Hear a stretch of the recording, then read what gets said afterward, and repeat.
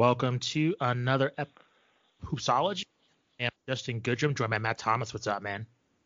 What's up, Justin? I have been doing the Christmas present purge where we get rid of some old toys that the kids weren't playing with anymore. So we've been very strategically moving through the house, put on a movie for the kids so we could take out some of their old toys so they wouldn't get upset seeing them heading out to Goodwill and in the trash, depending on what it is.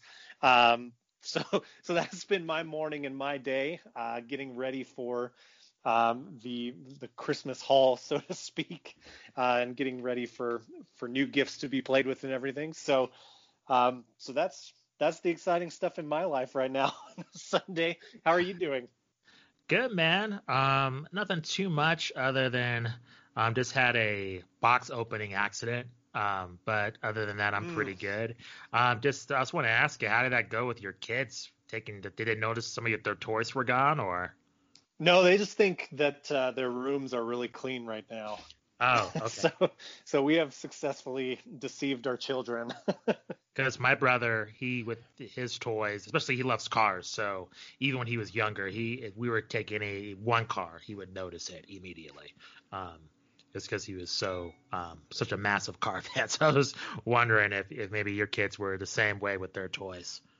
I think we did a good job of keeping some of the key sentimental toys that they would really notice if they were gone, and we still had stuff from right after my daughter was born. We still had some like rattles and things like that were in miscellaneous boxes. So just getting rid of a lot of the stuff like that. So far so good. I don't know. I will certainly update you guys if that changes. Will do. But anyways, going back to basketball, what a week has it been? My goodness, seems like so much. Normally, we have the summer of great free agency, the anticipation of who is going where, but instead it's all pretty much bunched into it in a week of just off-season moves. So we're going to recap that. We're going to break down also the NBA draft, and we're going to break down the reactions to Klay Thompson's injuries. So let's get into it. Some unfortunate news, and it's just brutal news to see. And this is something I think that in modern NBA we see a lot more, and something I appreciate. Compared to, when we were, kids and watching the game, is when a star player gets injured, just the support that the rest of the NBA has for their fellow teammates. That's something that you probably wouldn't see. I bet if Jordan, if he ruptured his Achilles and, got injured, you wouldn't see other people that played against him wishing him a speedy recovery. So it's refreshing to see that with Klay Thompson. Such an unfortunate injury. A lot of people were just hoping maybe he just sprained his knee. Maybe it was just a lighter injury, but it came out earlier that, in fact, he did tear his Achilles tendon in the other knee. So not the knee that he injured a previous season, but I believe was the right knee. And this was during, I believe, just a pickup game. With some former NBA players, and he just tore it. And I'm paraphrasing here, but watching the report from Woj, he was just on the side devastated, and the other players were silent, and I think they knew it was inevitable. So I want to ask you, just reaction of this, Matt. I don't know, maybe I'm overly sensitive about this, but I was kind of offended, to be honest, by some of the media labeling Klay Thompson as fragile. Labeling him as his best days are behind him. Certainly with this Achilles tendon injury, him coming back, the major questions is him moving laterally and him, defending. I think, the jump shot, I think it's the last to go, right? You've seen Larry Bird, Magic Johnson, how old are they? They can still shoot. Kenny can still shoot. They just can't move, right? So I think for Klay Thompson, are the media members being a little bit overreacting in terms of this injury? affecting him the rest of his career in terms of him defensively and him kind of moving laterally without the ball. Because I think I even heard a stat that he had the most yards logged out of any NBA player, I think one season, something like that, just because of how much he moves throughout the court. So can you kind of put in reference this injury? And then if you can, I'm only giving you a lot, but, Kevin Durant has had, a very similar injury. As a point of comparison, which player do you think has a better shot of recovering from this brutal injury? Great questions. I like the way you put those. To answer just bluntly, first of all, I would say Kevin Durant, because you can play him under the rim a little bit more. You can get him away from the perimeter. He has more size and length than Klay Thompson does, although Klay Thompson, of course, is a great size for a shooting guard / small forward. But I think Kevin Durant is still more versatile, the more elite scorer, which is really saying something since, we had that crazy 60-point game where Klay Thompson, famously took only 11 dribbles to score 60 points. So he's certainly, to your point, I mean, I don't think anyone's worried about his offensive production. What needs to be seen is that lateral movement, like you said, which will impact his defense. And I got to say, I love Klay Thompson. You mentioned his, he has the highest Q score in the league, to put it simply. Like, everybody loves Klay Thompson. Even if you really strongly dislike the Warriors, I would be willing to bet you're at least okay with Klay Thompson. And if you aren't, then I question you as a basketball fan and a little bit as a human being. Just seems like a very, very nice person with a mellow attitude, very funny sense of humor. So with that out of the way, look, I don't know. It seems very up in the air to me, and we're just gonna have to wait and see. The reports from the training staff that I have seen are all very positive in terms of like the location of the tear, the nature of the tear. They say that indicates good chance of recovery.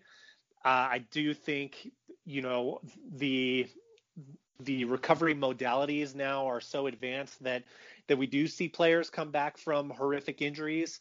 You remember when Paul George had that horrific leg injury, which is different than this. A lot of people thought maybe his playing days were done. Excellent and that point. was, it's true. Maybe 4 years ago, I want to say. Yeah, it was the USA team scrimmage in Las Vegas. Correct. So I do think Klay is going to come back and still be an elite scorer, an elite shooter, because he can practice a lot of that while he's rehabbing to an extent. I mean, maybe not, full on jump shot, but he can still keep his shooting intact. But I do really worry about his defense. And furthermore, I think we might be now out of the title window for the Warriors, which is kind of weird to say, but I just don't know with another year how much of a threat they're going to be for the title, with Draymond, Steph, and Klay being the central core of that team. I don't know if Klay's injury puts them now out of title contention. I'm really honestly worried about that, and I don't intend to overreact to this, but Klay's defense on the perimeter was very crucial to this team, and I just can't say right now that he's going to have that. And again, I love Klay Thompson. I hate to give any negative take about this, but we have an aging backcourt now with the Splash Brothers in Golden State. I mean, Curry, assuming he comes back well, is always a threat. But I just don't know that they're going to have enough with how it's constructed. I don't know. Do you think maybe I'm overreacting with that point of view a little bit? I want to ask you for clarification. Do you think that their championship run is over with this roster, or do you think some offseason moves could change that? Because look at the Clippers, right? That's a perfect example with Blake Griffin, and I believe with Chris Paul and DeAndre Jordan.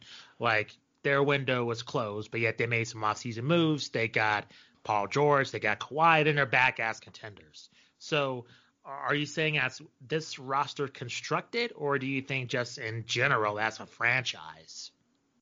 Oh, well, I think they have a great structure. They have a great franchise in place. I mean, assuming people don't overreact. Look, everyone's going to give Steve Kerr the benefit of the doubt, right? With Klay Thompson being out. Absolutely. So it's hard for me to imagine he gets the boot, even if, they miss the playoffs this next season, which they may very well with Steph Curry and Draymond. If Draymond's comes in motivated, which I think he will, they could very well, make the playoffs still, certainly. But getting the news that Klay is, out for the entire season already is devastating. I mean, I don't think anyone now considers them in contention for the title. Like you kind of needed Klay for that. And I don't know that Klay coming back is on the level that this roster as constructed, they can still be a title contender. I think this might push them out of that elite, like top 3 seed in the West type of category. And maybe that's overkill. Maybe they're going to get some new roster pieces that can help out with that. Maybe the guys that they currently have on the roster, like Andrew Wiggins, maybe that's going to help out with perimeter defense if that becomes, his main focus on the team. But I don't know. To be honest, I just don't like their chances. You look at how rare it is for windows to stay open with the same players on the roster. I mean, you look at the Miami Heat had a 4-year run. You look at all these teams, even like the Kobe and Shaq Lakers, which granted that was much more due to chemistry issues, and the chemistry on the Warriors team seems intact. But I do think we've gone 5 years of elite level Warriors teams. I mean, except for last year, which was due to injuries. And I think we're most likely out of that window now with the core players of this roster, and we'll see. I would be happy to be proven wrong, but that's just my guess right now, in that we're having to put the pause button for the next year on this team again. I agree with you. So I think there's 2 frames of reference, and I think there needs to be some clarification when discussing a team's championship window, right? I think Golden State as a destination for free agents, as shown by Kevin Durant, it can attract quality free agents, even with DeMarcus Cousins, even though that was a weird situation. Nevertheless, he ended up there, right? And I would say to a way lesser degree, even though it might sound a little bit ridiculous, but he was a contributor, JaVale McGee. So even look at, something, like an Andrew Wiggins situation, but I believe that was a trade, though. But I guess my point is that they have kind of retooled the roster over the years. And I think with Golden State, there's a massive question marks that I'm not ready to quite write them off completely in terms of a title contender moving forward in the future. It might sound like I'm disagreeing with you, but I'm really not. Like, I think this upcoming season, I think their chances are none with Klay Thompson being hurt. Sure. I'll say that. At the same time, I think, if James Wiseman does turn out to be something, that could be a massive thing to this team. Then all of a sudden, if James Wiseman turns out to be a all-star player, then Klay and Steph, they don't have to be in their primes, right? They're running an old school, dish the ball inside, kick it out for 3. I mean, it's going to be kind of an old school offense type of scenario with just really 2 of the greatest shooters who ever lived. And you have, Draymond Green being more of your Dennis Rodman type of figure, along with Wiseman mentoring him. So it kind of depends on James Wiseman. I mean, I hate to put all this pressure on him. I know some people are saying, oh, Andrew Wiggins, like, what is he going to do to this team? But they go where Wiseman goes. If he proves to be an all-star, and let's just say Golden State, even I would say gets the, 5 to 8 seed, that's because of James Wiseman being a factor on this team. And if that's the case, if I'm the rest of the league, I am very worried about the Warriors because, they got this high draft pick. And you get even a Klay Thompson who, if he comes back 50%, they're going to be highly dangerous. So I'm not ready to write them off as like, okay, they're done, trade everybody, blow up the team, it's over. I think we're far from that. At the same time, this is such a massive blow to the team itself. Yeah, agreed. I think we agree for the most part. I mean, main Sure. thing I'm saying is there's a real chance that it's over. And I think we agree that this is going to be, so we have this offseason going on right now. The next offseason is going to be really pivotal in determining that, because we see erosion of these title team rosters where you have to spend more money to keep your star players, obviously, because you get into long-term max contract deals with these guys. And that starts to erode the bench. I mean, think of, again, the Miami Heat in that LeBron James era, where the first year they all got together, they all took less money. You had a pretty deep roster. I mean, kind of a weird roster around them, to be honest, but some very familiar names. And as you kept going through each year, that bench starts to erode, and you're looking to get, veteran minimum salaries, things like that, to help fill the gaps. And you're kind of rolling the dice on that, or you're looking to get, those younger pieces in the oftentimes late first round draft picks. That's, your point about James Wiseman is valid. I don't know that he's going to be an all-star caliber player. Me Obviously, either. as you said, we'll have to wait and see how that plays Yeah. out. But I mean, you look at the main pieces on the roster. Obviously, you have Steph Curry, and he's going to be great no matter what. You've got Andrew Wiggins, who's a big question mark, who is honestly, I'm not trying to be mean here, but has been somewhat of a disappointment, I think is fair to say, in terms of his career. Hopefully they can, kind of rehab that in Golden State, and maybe he can contribute more on a team with as great a chemistry and great of an infrastructure as the Warriors have. Then you have Draymond Green, you have James Wiseman, and those are really, and then you have Klay Thompson, obviously. So that's a great starting five, you would think. But then, you go into the names on the bench, and there are a lot of guys, to be honest, that, I mean, I could read their names off right now, like Juan Toscano Anderson, and I can't tell you anything about him. So, you could blame me for that. But I think my point being that you're asking guys who are maybe unqualified to contribute heavily into some playoff expectations, and I just don't know that that's there. But they're going to be given a pass for this next season with Klay Thompson being out for the year. Hopefully they can compete to be a playoff seed, because I think everyone wants to see Steph Curry and certainly Draymond Green in the playoffs, at least competing for a round or two.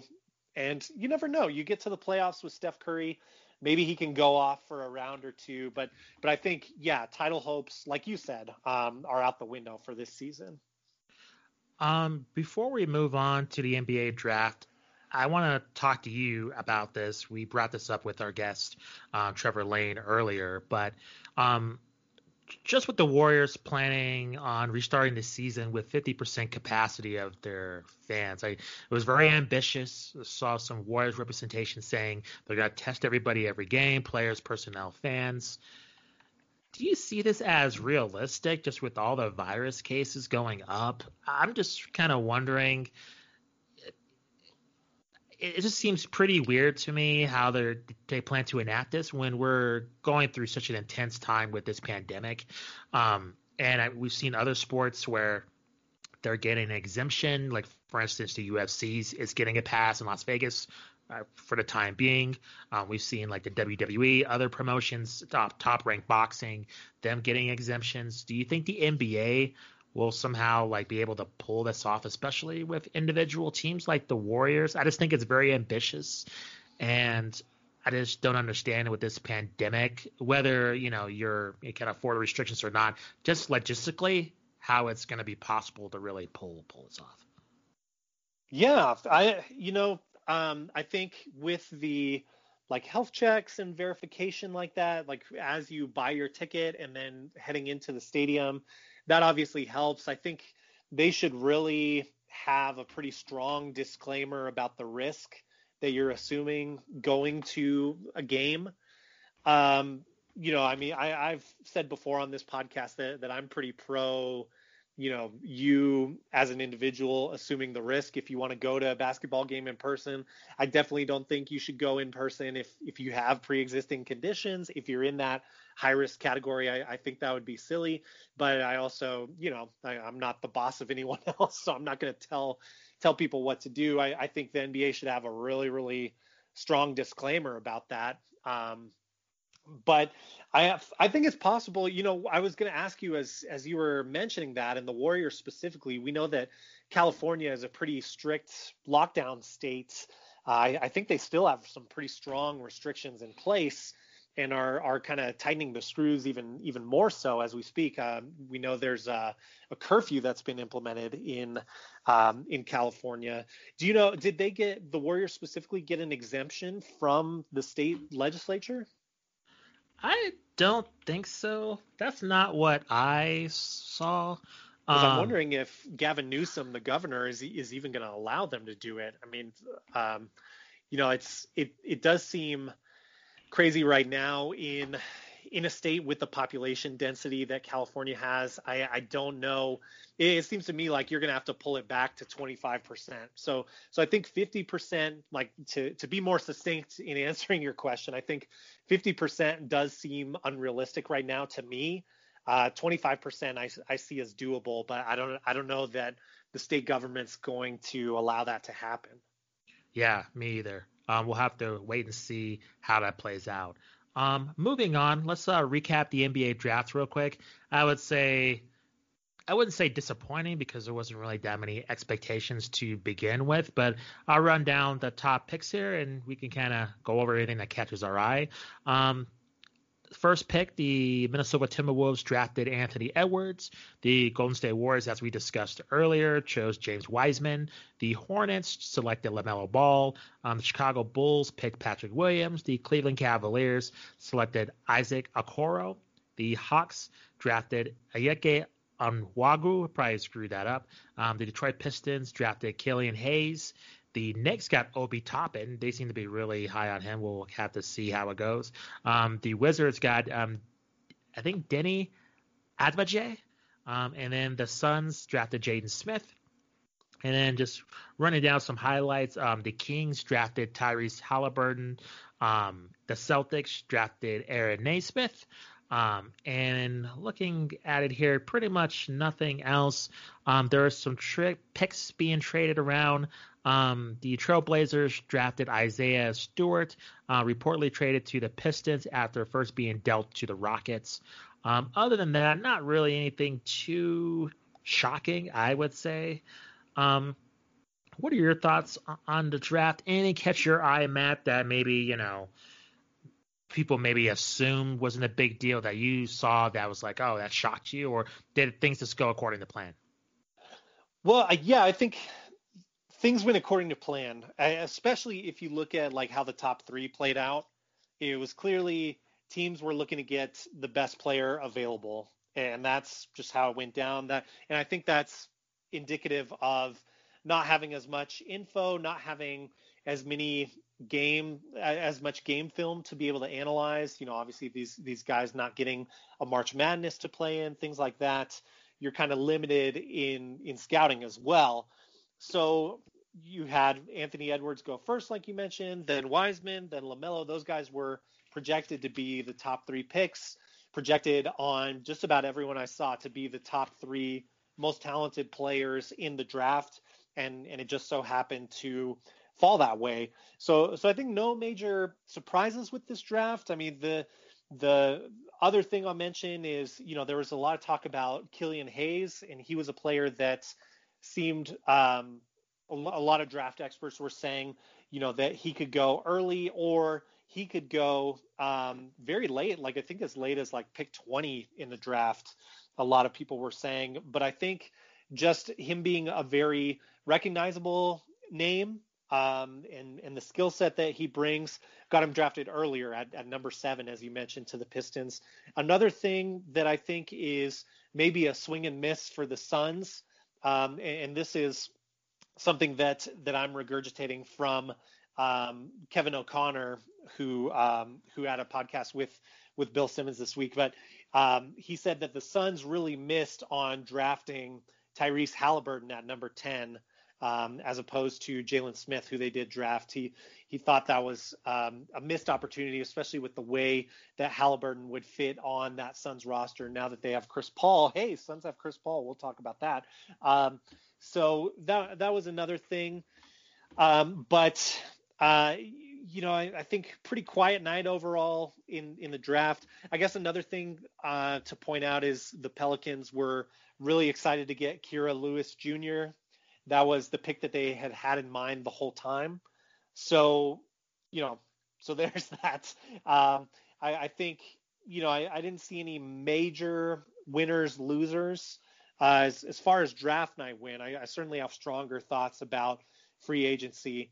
But I think the Warriors got a huge need with James Wiseman, and I think that's the big story, along with LaMelo Ball kind of being the franchise player now, being the head of the franchise in Charlotte. We're gonna see really quickly what he can do, because he's being thrust into that position there.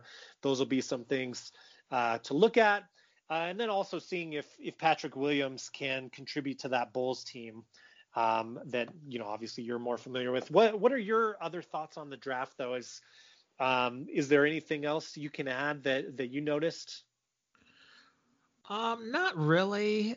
I like, we talked about it, like we weren't too familiar with these draft picks. I think it's going to be kind of a wait and see mode.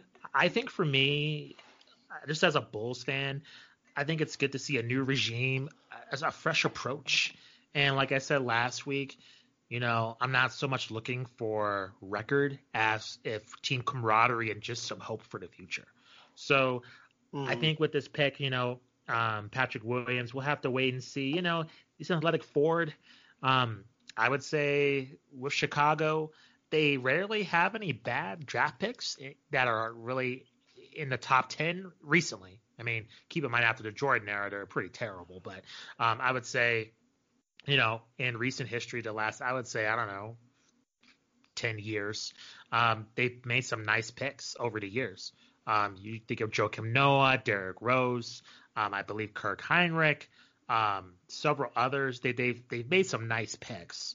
So I'm going to kind of trust, even though I kind of disagree with how they run their team and their player management, their draft pick selections seem to be on point for the most part. So we'll have to wait and see. Other than that, I think it's weird because, the top picks they're kind of bagged on, but I'm compelled to see what these draft picks can do. This top 4, just because, Patrick Williams went 4 to the Bulls, but just to see what Edwards, Wiseman, and Ball can do. And particularly James Wiseman. I mean, you have Steve Kerr, who's a legendary coach, super player friendly, not to mention Klay and Steph, veterans, very approachable, and Draymond Green, who's a winner. As discussing it, I believe last week, it's hard for me to believe a player can't improve without having those players around him. It's just not fathomable, in my opinion. So I'm compelled to see when the season starts, just to see how these rookies adjust, in particular James Wiseman. Yeah, they're definitely, one of those teams to watch for, especially under Billy Donovan. So yeah, it'll for sure be interesting to see how that roster develops, and if they can contend to maybe like sliding into the 7 or 8 seed in the East. I think you would need a big resurgence from Lauri Markkanen, and I think that's what's expected. Sure. Yeah, I agree. I'm really high on Lauri Markkanen. And, Zach LaVine, it's been like a huge question mark. So we'll just have to wait and see there. All right, Matt, did you have any more in the draft, or should we go to the main course? It's kind of like we had our kind of, vegetables, and now it's kind of get to the food we want to eat. That's right. We had our side salad. Let's get to the steak, the meat and potatoes, so to speak, with these free agency signings. So in no particular order, I just want to kind of lightning round these, some Sure. quick thoughts on this. And if you have deeper thoughts, of course, go for it. Yeah. But we had a lot of moves, especially on Friday night, but they are still continuing. Like for example, we don't have to talk about this a ton, but the Lakers are trying to make cap room as we speak to try and acquire Marc Gasol, which I think would be another huge get for them. And they've already had a great free agency, as we'll talk about. So that's going on. You have other things that we may talk about as topics later on in the works, like John Wall is demanding a trade now from the Wizards, if you can believe that. And we still have just an update from last week, a situation in Houston where James Harden is trying to force his way to either the Nets or the Sixers. That has not been resolved, and Westbrook is still a Houston Rocket. So there are still many huge dominoes that could fall in place. The one I want to start off with is kind of a feel-good signing, I guess you could say, in that Carmelo Anthony, I just saw this on Twitter as we were Really? talking here on the podcast. Okay. Carmelo Anthony has agreed to another one-year deal to stay in Portland. He did give the Trailblazers preferential treatment because they were the franchise that kind of brought him back into the league out of obscurity for that time he was out of the league. So any quick thoughts on Carmelo back to Portland? Just real quick, it's a feel-good story, and he humbled himself. About time. And you see the rewards that he gets. So I think he's a good compliment and a good veteran leader. I mean, the players really respect him. He he has an Allen Iverson feel to him in terms of, the media kind of bags on him all the time, but the players really like him. So I think he's going to be another huge plus for the Trailblazers, and, just waiting for the season to play out. The Trailblazers, they're going to give a lot of teams some headaches. Whether or not they're a title contender, I extremely doubt it. But as we saw in the bubble, they're extremely dangerous, and I think Melo was one of the reasons why. Agreed. Next one, Rajon Rondo has left the Los Angeles Lakers after winning the title, of course, last season. He has signed a 2-year, $15 million deal to go to the Atlanta Hawks, obviously with elite young point guard Trae Young there. You'd have to assume, he's probably going to be in kind of a mentorship / backup role for Trae Young. Thoughts on Rondo to the Hawks? I think it's interesting to see kind of the guys that we watch now being older and being mentors. It's weird. So I think, him with, Trae Young, it's going to be a great mentorship role. I don't see him being selfish. I mean, he's never been like a marquee star player. He's always been a compliment. And I think his knowledge, his basketball knowledge and his grittiness, and even Jared Dudley, he heard on Ben Simmons, like Rondo was always the one to speak up. So I think that can't hurt a Trae Young to have a person with championship pedigree. Real quick follow-up on that. Are you disappointed Rondo didn't go to the Clippers to kind of reinforce their point guard position, kind of sharing the role with Patrick Beverley there?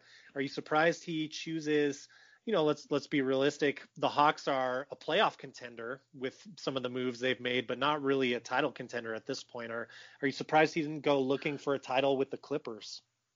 Not really. I mean, he won with the Lakers, and I don't know. This is pure speculation. I could be completely wrong on this, but remember all the crap and all the BS that they talked.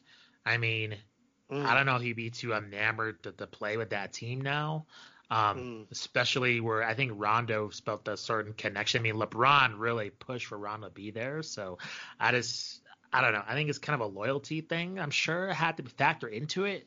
I couldn't imagine him just being happy to go to the Clippers after they talked all this crap about the Lakers, even though it's business and everything going on. So no, and also Rondo's is a quirky, weird guy. He kind of does what he wants. So very true. He kind of goes against the status quo. So I'm not surprised at all he went to the Hawks. Perfect segue. Speaking of the beef between the Lakers and the Clippers, Montrezl Harrell has signed a 2-year deal to join the Lakers, not stay with the Clippers, but join the Lakers. The NBA Sixth Man of the Year has signed with the Lakers. Thoughts on them? We'll talk about Dwight, who's not a Laker anymore, surprisingly.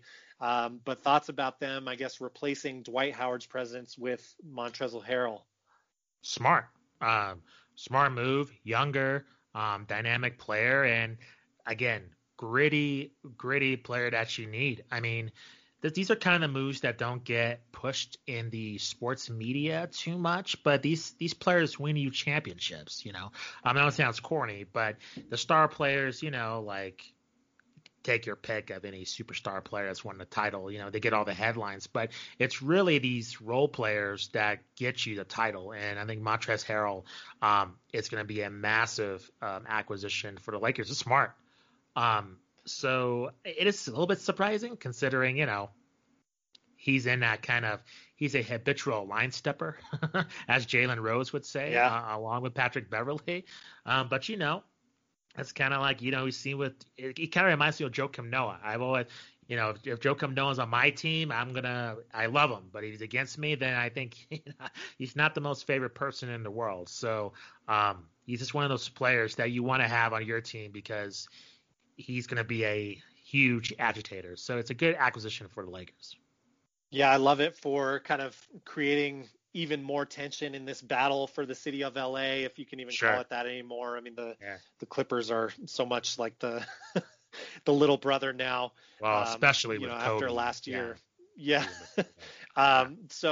But I wrote in my notes some of the same thoughts you said. I wrote that they lose some size from losing Dwight Howard, but they gain a ton of energy, and the Lakers also get off scot-free from a chemistry standpoint in that they survived a year of Dwight Howard, and the team doesn't want to strangle each other, or at least not that not that I can tell. So maybe getting off Dwight Howard at the right time. Speaking of which, that's the next thing I'll ask you about. Dwight Howard, apparently there was some lack of communication between his representation and the team representation of the Lakers in completing his deal. He thought the deal was done. He tweeted, I mean, this is so Dwight Howard. This is the most Dwight Howard thing I can think of. He tweeted that morning, basically, I'm staying purple and gold. I love you, LA. And then deleted that tweet later on and had signed with the Sixers. He had said earlier, and we talked with Trevor Lane about this a little bit, that he didn't want to play for free this upcoming season, but he signed a deal for $2.63 million. So again, another cheap contract. An NBA veteran contract for Dwight Howard. So very confusing and puzzling, which I think is totally on brand for Dwight Howard. But what are your thoughts about him going to the Sixers? And I guess maybe more specifically, because I think you agree with me on the drama standpoint, but more specifically, how do you see him fitting in with Philadelphia? A bizarre move, but you're right. It fits in with Dwight Howard, so it's perfect. I don't understand this move from the Sixers other than like he's a backup big man for Embiid. I don't know how great of a mentor he's going to be to Joel Embiid. I mean, you're dealing with Dwight Howard who, Jackie McMullen and Bill Simmons said, even though they had a lot of disparaging things to say about him, they say he's going to be a Hall of Famer. So, especially him winning the title. So you have like a future Hall of Famer on his team, but yet just dissolves so quickly. I don't know if that's the best mentor for Joel Embiid. Despite, on the surface, it seems like a great comeback story, right? Like he did produce for LA, they won the title. At the same time, there's still a lot of questions. So I think from a kind of chemistry standpoint, especially when you're trying to get Ben Simmons and Embiid to cohesively fit, bringing in this possible combustible element, I don't know if it's the right thing to do. So we'll just have to wait and see. Yeah, on that note, I should also, it's worth mentioning that on draft night, really the Thunder kind of kicked off draft night with a trade that sent Al Horford to Oklahoma City. It's, the Thunder have been compiling a ton of first round picks. I mean, they are clearly looking to reset, and we'll talk about that Chris Paul trade later. But while we're on the topic of the Sixers, they did shed Al Horford. So, you'd assume Howard was then a free agency interest to fill the void that his departure will leave. But basically you take away one of the all-time chemistry guys in Al Horford. And, my notes here are that, you're injecting Dwight Howard into a team with horrible chemistry reportedly. What could possibly go wrong there? I think we all kind of know Al Horford is in the late stages of his career. So it's clearly a salary dump for him to go to OKC, but he's also going to be a great mentor from the young players that they're going to be drafting in future years and that they have on that roster right now. Any thoughts on Al Horford to OKC? Just to kind of tie a bow on this Sixers talk. Not too really. I think Al Horford is weird. He's just one of those players that all I hear about is like, when is he gonna live up to his potential? He can be this or that, and I don't know, him moving on. It's kind of like I didn't really have too much thoughts on him. I think he still has a little bit in the tank. You see glimpses of what he could have been, in a lot of people's eyes, but I don't have too much thoughts. I think it's good for, like you said, for the Sixers to shed that salary. So I think that's a smart thing. Cause it wasn't that contract pretty killer. Oh yeah. It was just a brutal they contract. Still have, I'm sorry. They still have the Tobias Harris contract, which is even more and longer than Horford's deal. But yeah, as we were talking about a few weeks back, like they clearly needed to make a decision about getting rid of Horford or Harris or both. And of course, more could still be to come, but it seems like with Harris being younger, I mean, he's the more obvious pick on a guy that you want to keep and can still maybe potentially be a contender. For sure. Go ahead with some more moves. Yeah, let's move forward to kind of getting back to LA. So Dwight Howard leaves for the 76ers, as we just talked about. With the Clippers, they have recently, I think just last night, signed Serge Ibaka to the Clippers. So that looks to be the replacement for Montrezl Harrell going to the Lakers. So you could see Ibaka maybe being in a starting power forward or center role there. Maybe it's going to be Zubac. That's the assumption right now with what they have on that roster. Thoughts on Serge Ibaka leaving the Raptors and following Kawhi Leonard to LA there? Big time acquisition. Serge Ibaka, I mean, he has that chemistry with Kawhi, and he is a borderline perennial all-star player. So it's a huge signing for the Clippers. Again, they're the joke of the season based on last season. Everybody pretty much hating on them. So they need to make a splash, and they did that with Serge Ibaka. It's a good acquisition. Absolutely. I do have some injury concerns. Like Serge Ibaka has been injury prone in the past. He's had a good stretch the last 2 years. You have Paul George, who's been, he's had some concerns. You have Kawhi, who's still under load management. So I do have some concerns with their durability, but talent-wise, I'm with you in that he's a great get. He is, an older player than Montrezl Harrell. So I don't know that you've quite made up for Harrell's absence, especially on a team that needs an aggressive streak. Now that kind of all falls, I think, to Patrick Beverley to keep that team motivated and be kind of, I don't know, the Draymond Green-esque type of role for that team. That already was on his lap, and now I think even more so with Harrell being off the roster. So I do have a little bit of a concern there. But talent-wise, yeah, I think there's no argument. And I agree with what you were saying there. Any other thoughts on that one, or should I move on? Yeah, move on, man. Cool. So we have Gordon Hayward leaving the Boston Celtics. I think everyone agrees that his stint in Boston was a massive disappointment and obviously not all his fault. I mean, we had that opening night where he had that horrible ankle injury that sidelined him for a while, and there was just really no recovering after that. I mean, yes, he got back on the court, but I think never really lived up to the expectations that were had there, and which is really sad, I think, because Gordon Hayward is likable. You also had him joining with Brad Stevens, so just a little background there for the listeners. But he has now signed to join LaMelo Ball in Charlotte. He is on a 4-year, $120 million deal. No, I am not joking there. Your thoughts on Gordon Hayward going to Charlotte? Yeah, I saw this, and I he's one of those things that scares a lot of fans when they're talking about Klay Thompson and Kevin Durant because he was not the same after his injury. He's kind of the opposite. Paul George is used as a shining example. Gordon Hayward's kind of used in the opposite direction, right? And I don't see him really improving. I mean, he had plenty of opportunities. I mean, Kyrie was gone. He had plenty of opportunities to really flourish and to get back where he was in previously when I think he was with the Utah Jazz, correct?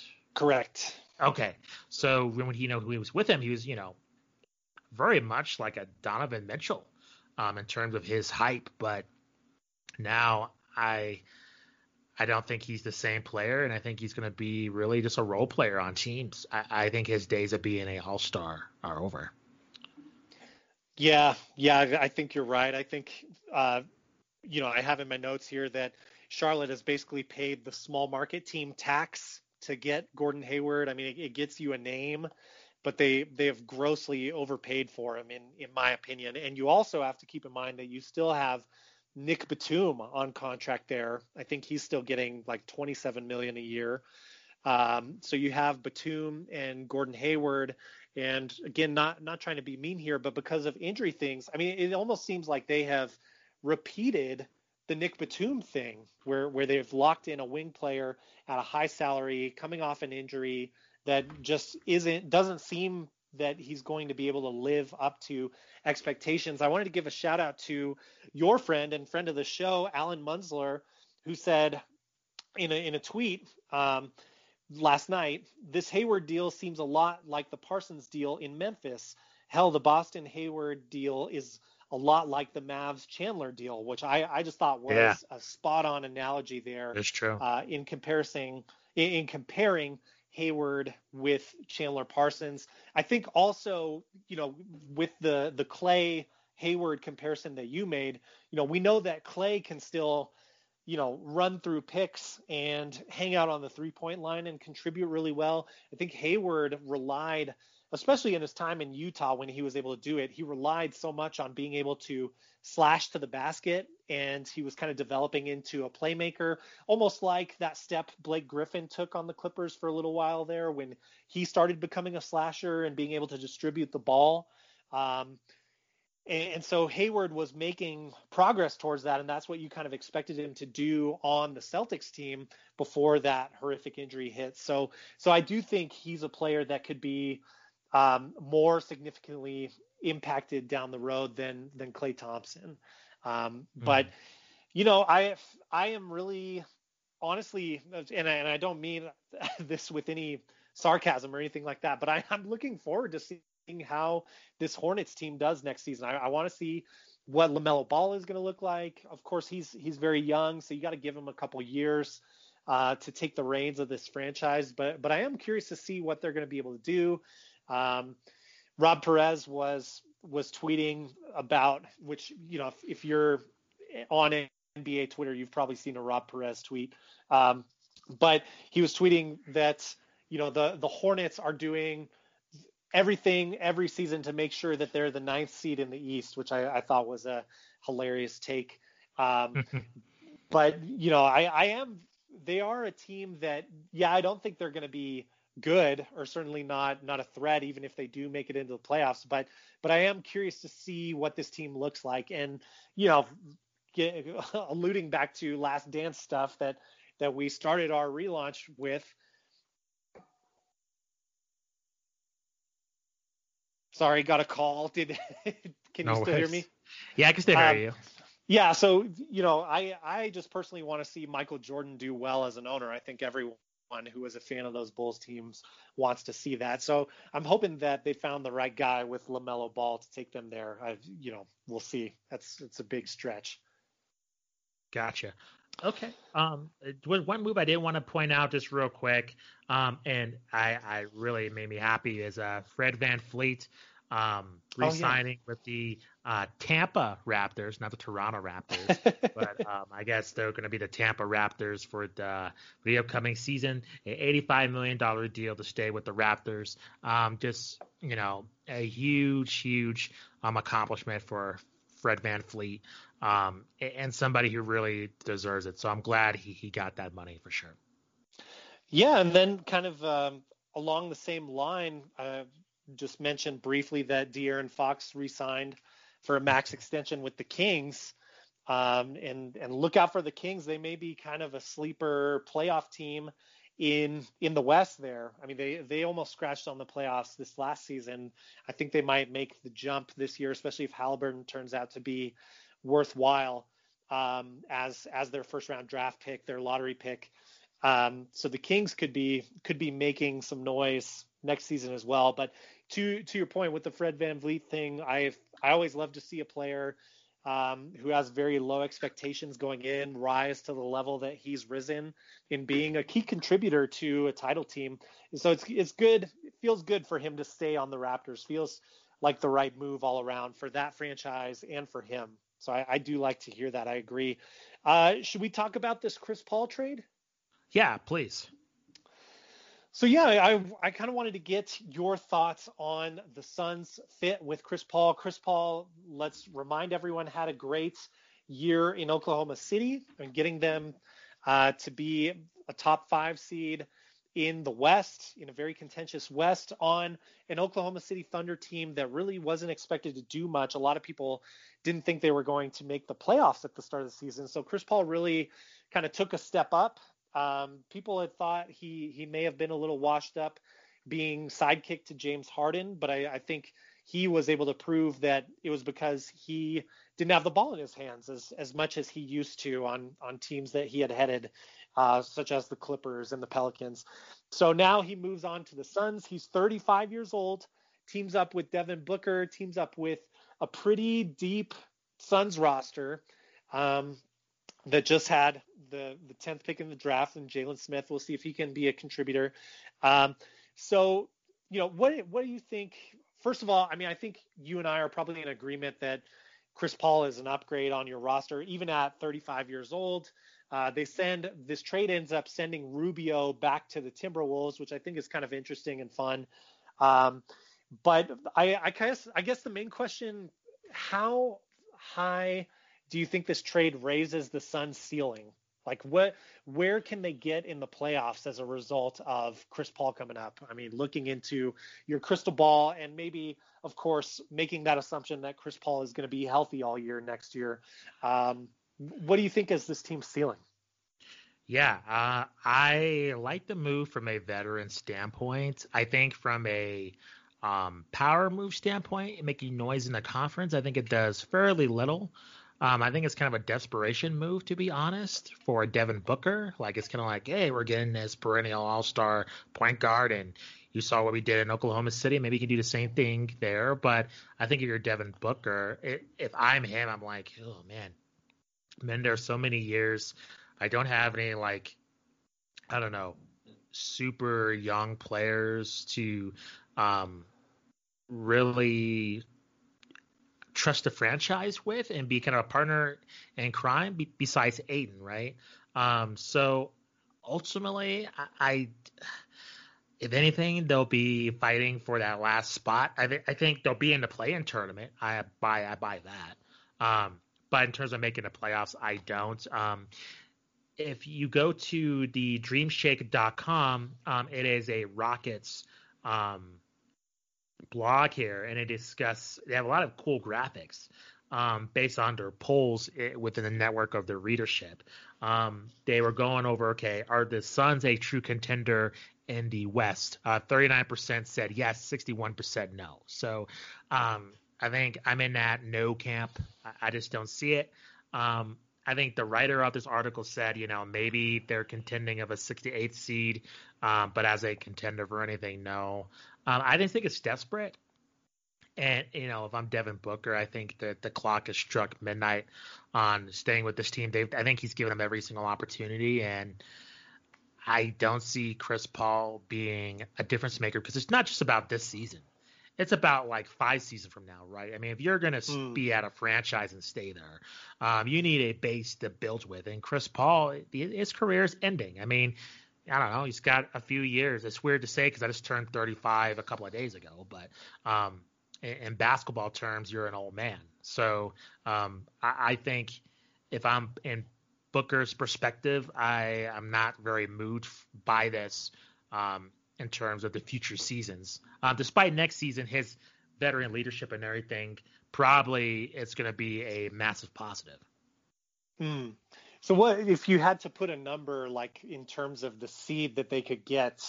What would you think the highest seed they would get could be? I mean, I think you'd probably have to imagine like the Lakers, Clippers, and Nuggets at least are probably ahead of them. Maybe even the Jazz. Where do you tend to think their ceiling could be in terms of that? Probably fighting for 7 and 8. Probably in the play-in game. Will be an exciting. I think hopefully if Zion stays healthy, I think you're looking at Sacramento, Pelicans, Suns in that repertoire per se. And I think I don't even see Portland even being in that mix. I think they'll probably be the 7th to 6th seed. I mean, you take a look at it now, right? You got Clippers, Lakers, Utah, Denver, that's 4, right? And then not to mention Dallas, that's 5, Portland, that's 6. Who am I missing? Let's see, just 2 more spots. Just off the top of my head. I mean, that's very right now. That's 6 teams, right? So that's 2 more teams that are going to be fighting for the spot, and I don't see the Suns getting in there. And I even mentioned Houston, right? So if they keep Westbrook and Harden, despite how I feel about them, they're going to get a playoff spot. So that's 7. That's 1 more spot. I mean, that's right there. Dallas. That's 7 locks. Yeah, I think I might have mentioned. I'm not sure. But apologies. No, I just think that they're just a lock. I mean, it's just really the West is still really competitive. So sure. I think it's good for them. They're going to be in the play-in series. I don't see them not participating in that. I think that'd be a significant shock if they're not in that. So I think they might squeeze in there just to get destroyed by the Lakers or something. And with Steph Curry too, with Golden State, I mean, if Wiseman proves to be something. I mean, don't discount Steph Curry. I mean, this guy was the MVP of the league, so unanimously. So even though it might wear on him and tear on him, having to carry more of the load, if Wiseman's something, then the Warriors are a factor, and that's not good for the Suns. So I think best case scenario is the 8th seed, but I can easily see them not making the playoffs. Interesting. Yeah. So and then another question mark would be Memphis. Sure. With Ja Morant and how he's going to improve. So just to kind of tie a bow on this, Phoenix finished 10th. And I'm talking about the regular season. They finished 10th. Ahead of them in 9th was Memphis. In 8th was Portland. In 7th was Dallas. In 6th was Utah. Then 5th, OKC. And 4th, Houston. So you could see, I mean, OKC right off the bat, we have to assume they're probably not a playoff team next year. That's not what they're building for, even getting rid of Chris Paul, obviously. Houston could be totally removed off that list, depending on still what we're waiting on happening with those huge dominoes of Westbrook and Harden.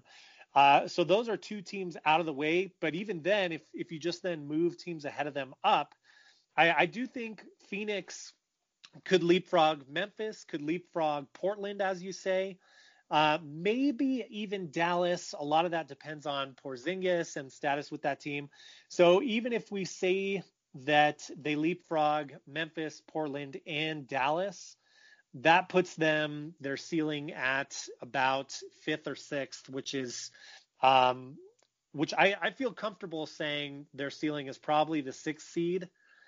But the one thing I wonder about is now, does this instill more confidence in Devin Booker? And his goal so far has been getting to the playoffs. He's not going anywhere this next season, so you might as well make the best of it. And maybe some leadership from Chris Paul.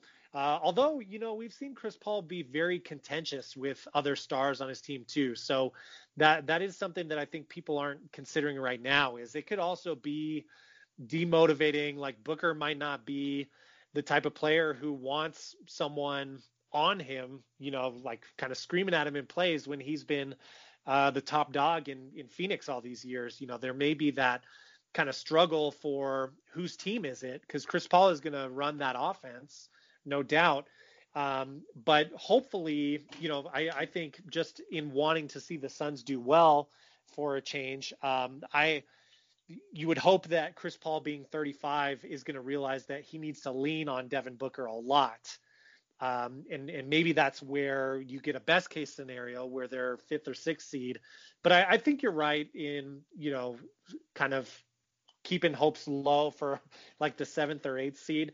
And so much of that, depends on the health of Chris Paul. Because if he's out, this team has some depth, no doubt, but they're just not going to be the same team with him off the floor. I mean, he's such a huge gravitational pull for teams. It's kind of like when LeBron goes on the bench. I mean, yes, you can have a functional team, but it may also weaken you in some ways, in that players are looking for him to create so much. I mean, same thing with Chris Paul there. So we have to wait and see, obviously, how that dynamic is in Phoenix. But I would lock in at this point that I think they're going to make the playoffs, barring some horrible injury news.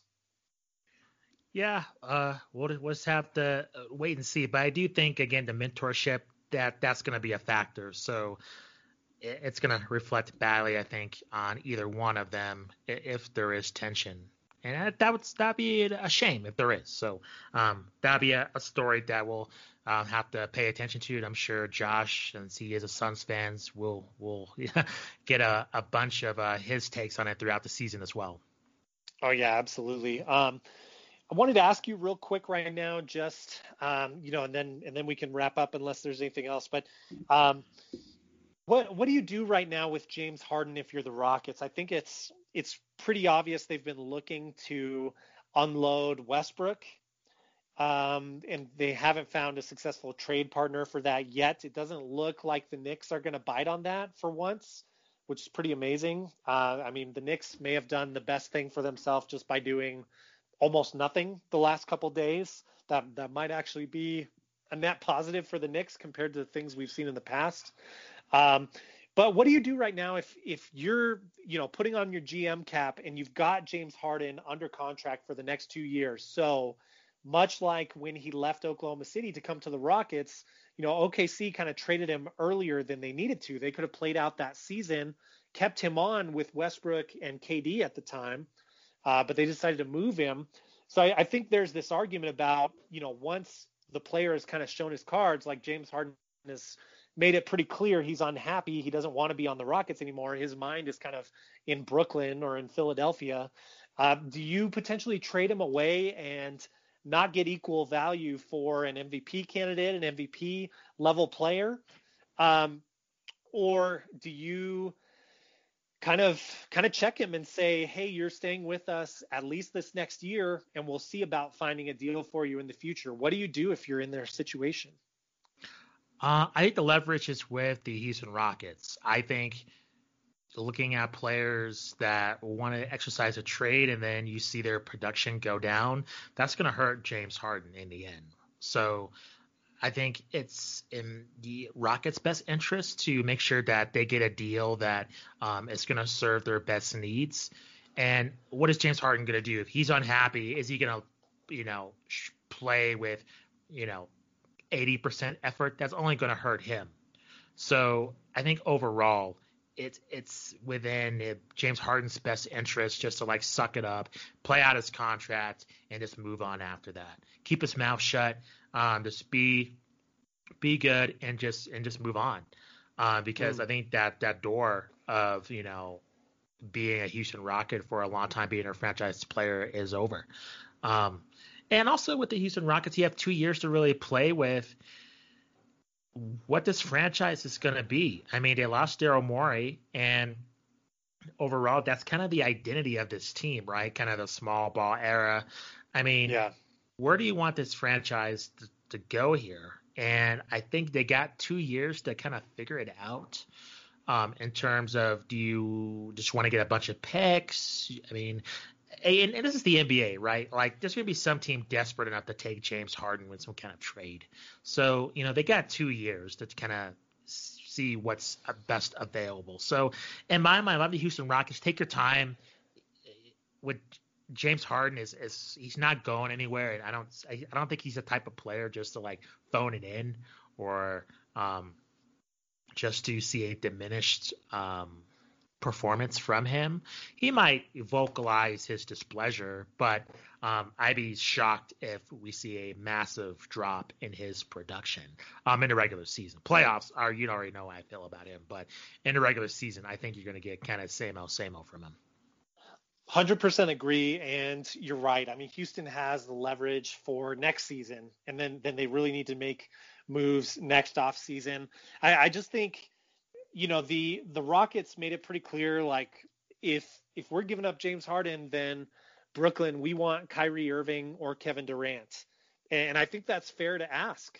Because you could argue James Harden has a lot more trade value right now than Kevin Durant does, maybe even than Kyrie Irving does. So I think, you are completely in your right to ask for another, blue chipper type of player. And I would say some draft picks if you're going to unload James Harden with the production that he's had, with kind of how he's revered in the league right now. So 100% agree with you. If I'm Houston, I wait until I see a deal that I can't refuse, that is too tantalizing for me to resist, to give me the potential to rebuild this team, even if I'm keeping Westbrook for a little while until his contract runs out, or until I find some kind of salary dump for picks deal I can manage with that. So yeah, 100% agree. And I also agree with you in Harden's demeanor. I think he's going to play next year. I don't think he wants to do a thing like Anthony Davis his last season with the Pelicans, where there were some like strange benchings from time to time and really terrible relationship with the fans. I think if he gets on the floor and plays, even though he's voiced how he wants to go to Brooklyn or somewhere else, I still think the Houston fans aren't going to be like vicious towards him if he gets on the floor and produces. I don't see that being. I mean, Harden has some drama off the court, but it's not really in like the press and in the media. He's a pretty soft-spoken guy as far as that goes.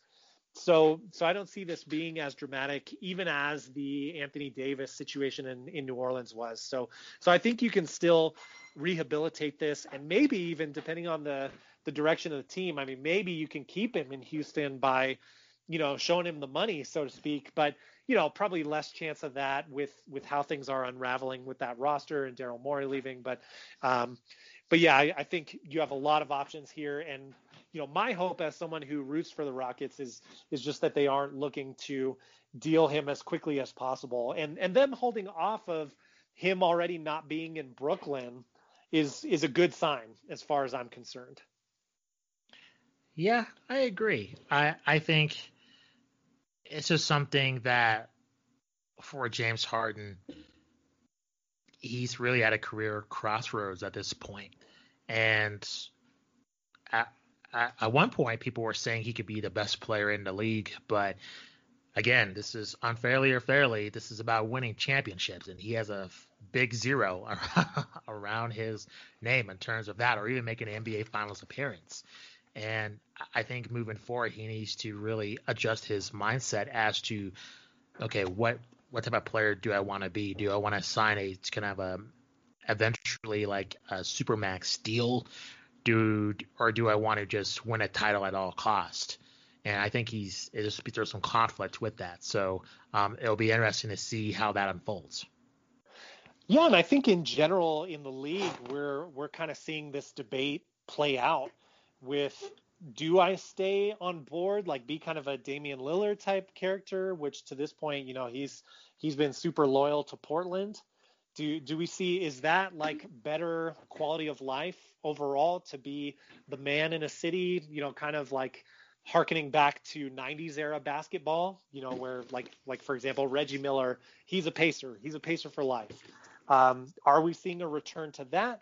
Or are we seeing, still the free agency wheel spin? I mean, overall, of course, the free agency wheel is still spinning players around, as we have been evidence to all of this past weekend. But I think it would be kind of refreshing for Harden to stay. I don't think that's very realistic to expect that to happen, though, especially if he's hearing like those title ghosts call out to him and urging him to chase after that title. So we'll see what happens. It's going to be interesting. There's still a lot more developing stories in this free agency period, which, as you mentioned earlier, usually we get the summer to weigh this out and talk about it. We're getting this condensed into 10 days. So it's been a really crazy week. If you are on Twitter, it's worthwhile just even reading like Shams or Woj's feed just to see everything that has gone down and all the chaos that's been happening. Did you have anything else you wanted to add for today, Justin? I'm all set if you want to send us out. No, that's it. As always, we appreciate you listening to the show. Check out our past interviews. We have a great just library of interviews just recapping both the WNBA and the NBA bubbles. We have Tariq Foster Braxby. We have Christina Williams. Emmy Award-winning director Zach Levitt. We have Ben Lyons, and there's plenty of insiders from the Chicago Bulls, Denver Nuggets, the Pelicans, the Golden State Warriors, the Phoenix Suns. Just a lot of great interviews to get you ready for this season. So for Matt Thomas, I'm Justin Goodrum. Thank you for listening to Hoopsology. Please leave us a review on iTunes. Follow us on Twitter. Follow us on Facebook. And we will check in next time. See you later. Peace. On this edition of Hoopsology, we welcome Trevor Lane, senior writer for LakerNation.com. He provides some great insight regarding the Lakers winning the title and their future for the upcoming season. Then Matt and I recap the 2020 NBA draft, discuss Klay Thompson's injury, and we talk about all the top offseason moves so far. And now, Trevor Lane. We now welcome Trevor Lane, senior writer for LakerNation.com. Thanks for joining us, Trevor. Really appreciate it. Oh, no problem. Thank you for having me on. So, Trevor, we brought you on because you have an extensive knowledge of the Los Angeles Lakers. And before focusing on the upcoming season, we wanted to have you on to kind of reflect on the Lakers winning the title. And I wanted to ask you, can you bring some perspective as to the Los Angeles Lakers winning the championship, what that meant, this particular title meant not only to the team, but Los Angeles as well, just considering Kobe's death. I think outside, basketball fans kind of characterized the Lakers kind of the evil empire a little bit, considering how many titles they've won. But this particular championship really meant a lot to the organization. So could you provide some context? Yeah, sure. I mean, it really did mean a lot.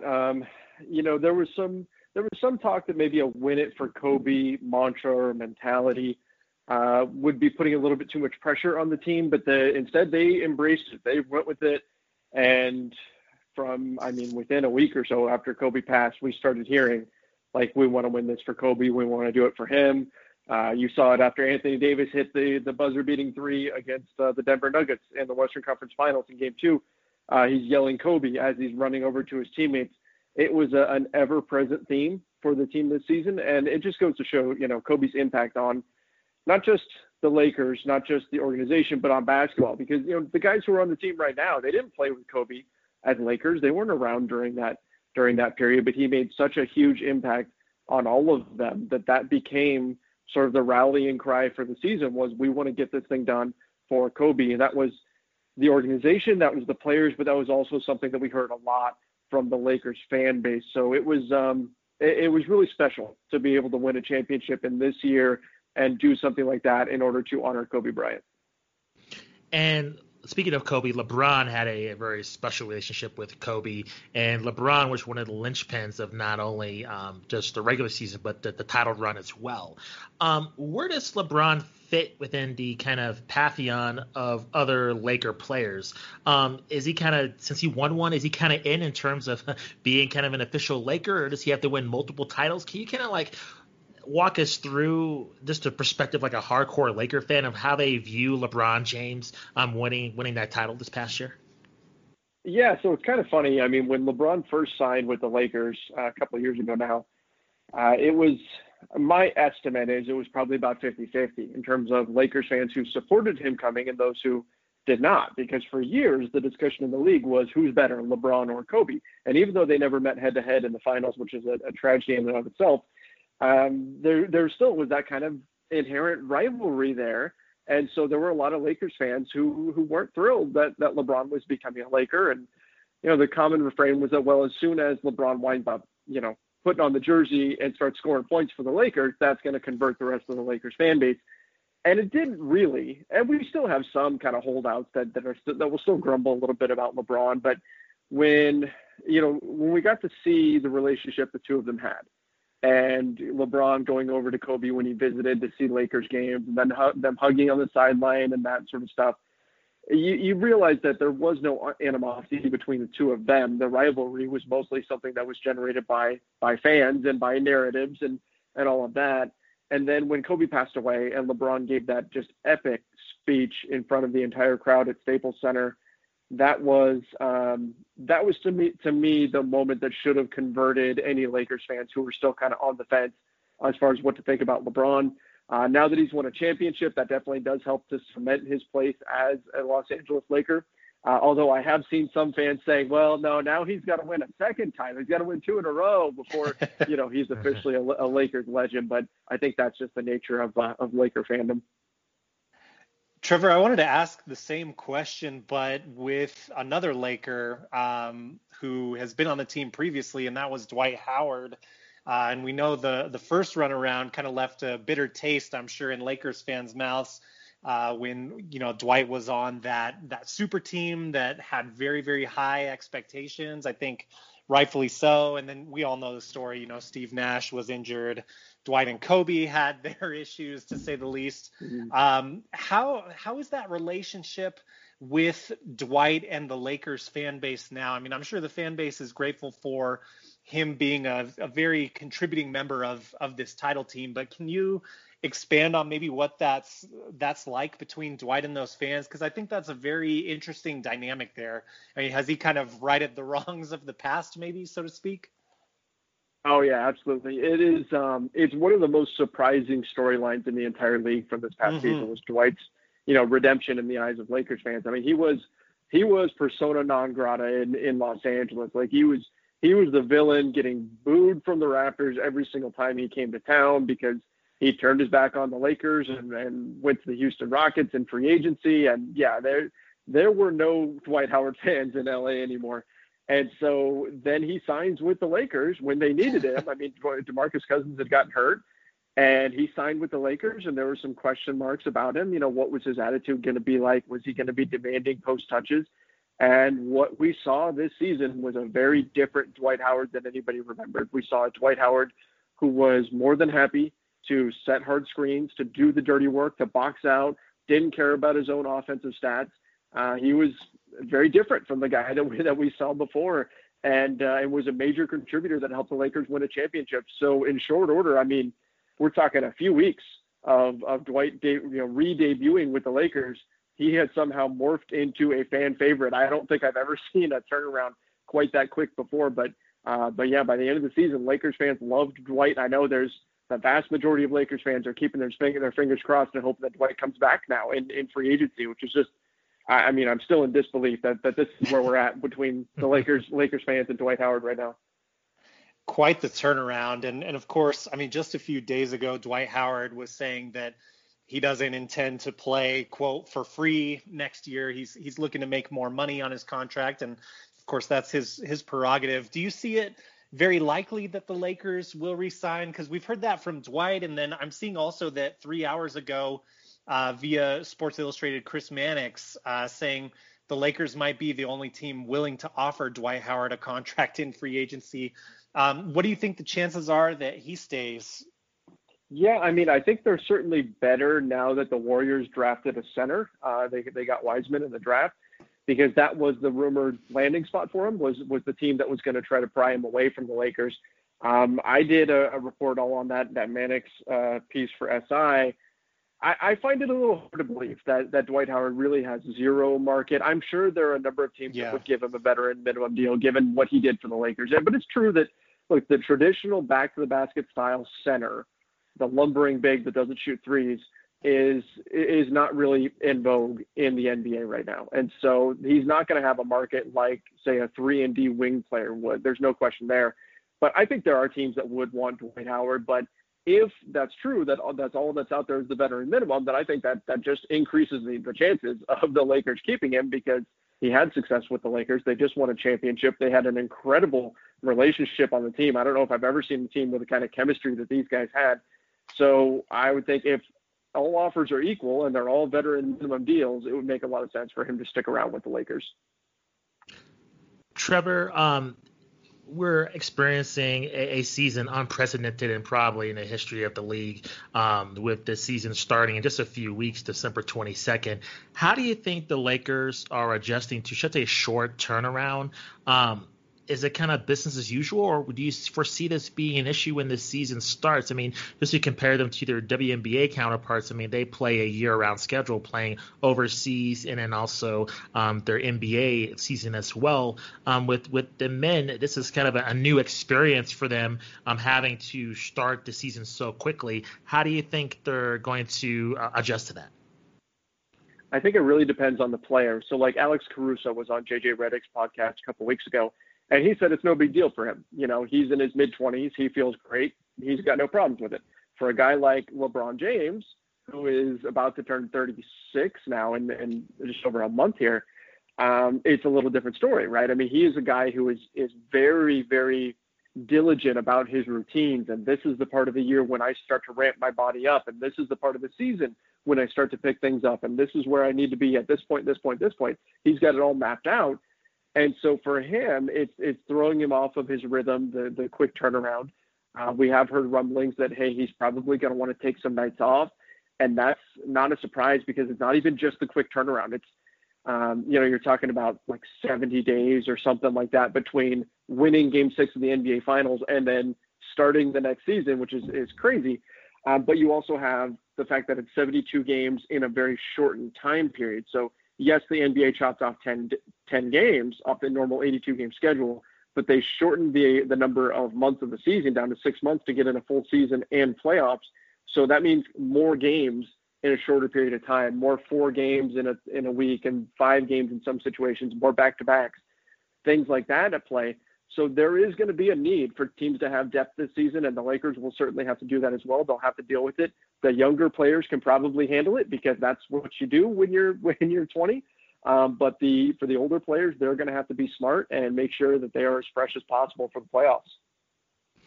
And from a kind of team perspective, in terms of the Lakers dealing with the coronavirus, what are their plans for having fans in the stands? Because I just heard with the Golden State Warriors, they're looking to possibly have 50% capacity, and them trying to test every fan, every team personnel, everybody basically in that building for every game. Is that really just an unrealistic goal, or is that can be a framework for other NBA teams to follow? I don't know. The Warriors had this plan they unveiled, and they've been, investing in it for a long time now. I would imagine most other NBA teams probably have not been doing that sort of thing. It does seem unlikely there's going to be fans in the building at the very least to start the season. Certainly not full capacity. I don't know about getting to 50%, but so much of this is in flux at this point. And that's been a point of contention from the players. Like, they don't know what to expect. We thought that the NBA was probably going to try to cut down on travel. And now that part of the schedule has come out in terms of how many games they're going to be playing and where, it sounds like the travel's not cut down all that much. They're going to do a few things here and there, like trying to, if you go play, let's say the Lakers go and play, I don't know, the Sacramento Kings, just to pull a team on the hat. If they go up to play the Sacramento Kings, they'll play them Friday and Sunday on one trip, instead of playing them once and then going back a few months later. So they'll try to limit travel in ways like that. But like Jared Dudley told me the other day, guys are going to get COVID this season. Like, there's no way around it. And so the hope is that at some point they can figure out some sort of solution and maybe get fans back in the arena. But until then, it's going to be something they're going to have to deal with, and they're going to have to be diligent about. And that's the teams, that's the players, the organizations, and that includes letting people into the building. So they're adjusting on the fly, and we'll see what the final protocols look like before the season starts. Trevor, I wanted to move back into kind of Lakers free agency. It's always so interesting to me every single year when you have a new champion or a repeating champion. Players have all different expectations, and we've seen maybe no greater example of that with Rondo playing such a crucial role on this team with his leadership. There was a story I heard earlier in the year, and I'm sure you can add more to this than I can, but essentially about him being able to kind of mediate between LeBron and the other players on the team. Like, for example, kind of talking to LeBron about, let's say, Kyle Kuzma missing an open three or something like that, just as an example, not to rip on Kyle or anything like that.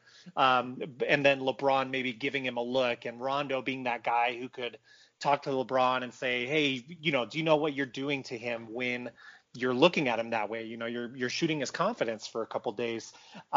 So I just kind of wanted to ask, I mean, obviously with Dennis Schroeder being a huge get this past week, do you think that, I mean, obviously he's bringing more scoring potency to this team, which could make them even more dangerous offensively as an opponent.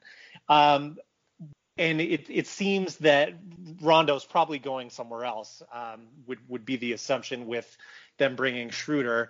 Can you speak to how they might miss Rondo's leadership and how that compares with, all the positives that they're getting with Dennis Schroeder? Yeah, so Schroeder can give you a lot more on the floor right now than Rondo can. And that's not to say that Rondo was bad last. I mean, he was not great during the regular season. There's no way around it. He was defensively, he had issues there. Advanced stats show that he rated out terribly on the defensive end. His lack of three-point shooting was a problem in terms of the spacing. But then during the playoffs, he picked it up, and we saw playoff Rondo show up, and that's where he really paid off having him on the team. He was a major difference maker during the playoffs. And so that was, the regular season was forgiven and forgotten. But over the long haul, yeah, Schroeder's going to be the better player on the floor right now. It's just what he is. Rondo's a legend. He's been great in the NBA, but Schroeder's going to give you more on the court. Off the court, though, like you mentioned, Rondo, he'll be a big loss. Like he's a guy who can explain and break down plays on a level that a lot of guys can't. He's a guy who will do that all day. That's what he does, is just constantly breaks down film. He is known as one of the smartest players in the NBA for a reason.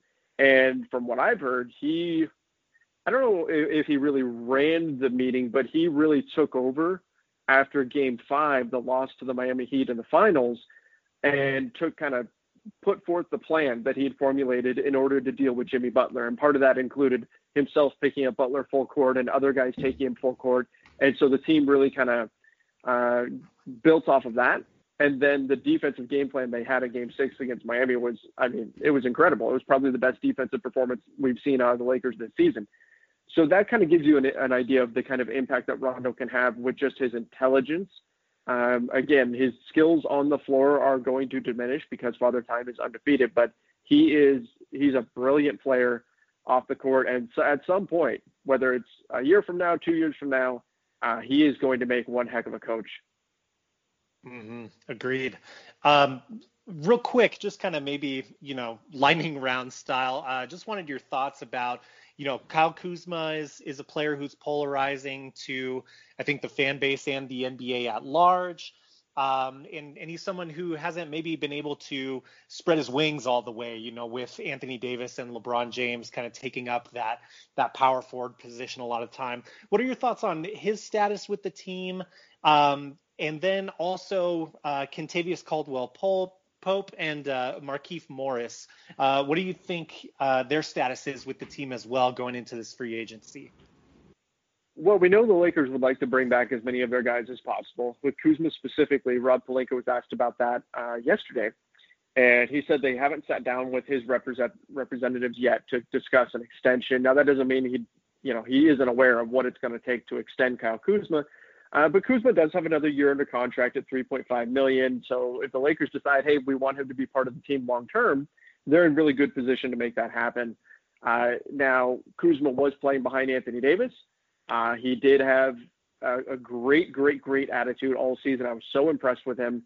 He took the glasses half full approach and said, look, I know my numbers are going to drop, I know I'm heading into an extension year, and this could cost me money in the near term, but long term, I'm going to learn so much playing behind Anthony Davis that I'm perfectly happy staying with the Lakers. They won a championship. Now, does that dynamic change? Does he decide, okay, now I need to go put up the big numbers that it's going to take for me to get a big contract? And remember, he was a late pick in the draft, so he didn't make a bunch of money. So that could become a possibility. But we'll see what happens with him. I know the Lakers do like him. Markieff Morris is another guy they'd like to bring back. But again, the question is price. At some point, something's going to give. They can't bring everybody back from this season, so it'll be interesting to see who they prioritize here.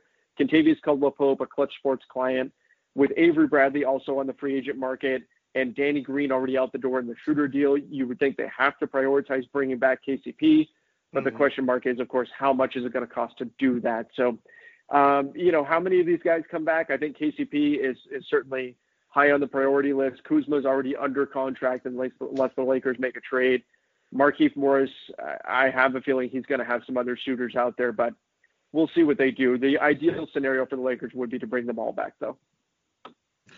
Trevor, thank you very much for joining us. Please plug where our listeners can find you on social media and anything that you're working on for either the end of this year or 2021 that we should keep our eyes out for. Sure, yeah. You can find me, find all my work at LakersNation.com, and I post a lot on the Lakers Nation YouTube channel. I do video breakdowns every single day. I've got new videos going up there, especially right now. It is free agency period, so there's a lot of stuff that I'm putting out there every single day, breaking down all the different rumors and how the salary cap would work and how the Lakers can swing different deals and that sort of stuff. So you can find all of that over on the Lakers Nation YouTube channel. You can also subscribe to the Lakers Nation podcast, which I host. You can find that on Apple Podcasts, Spotify, pretty much wherever you find podcasts. Awesome, Trevor. Thanks for joining us. Really appreciate it. Sure thing. No problem, guys. Thanks for having me. Thanks, Trevor.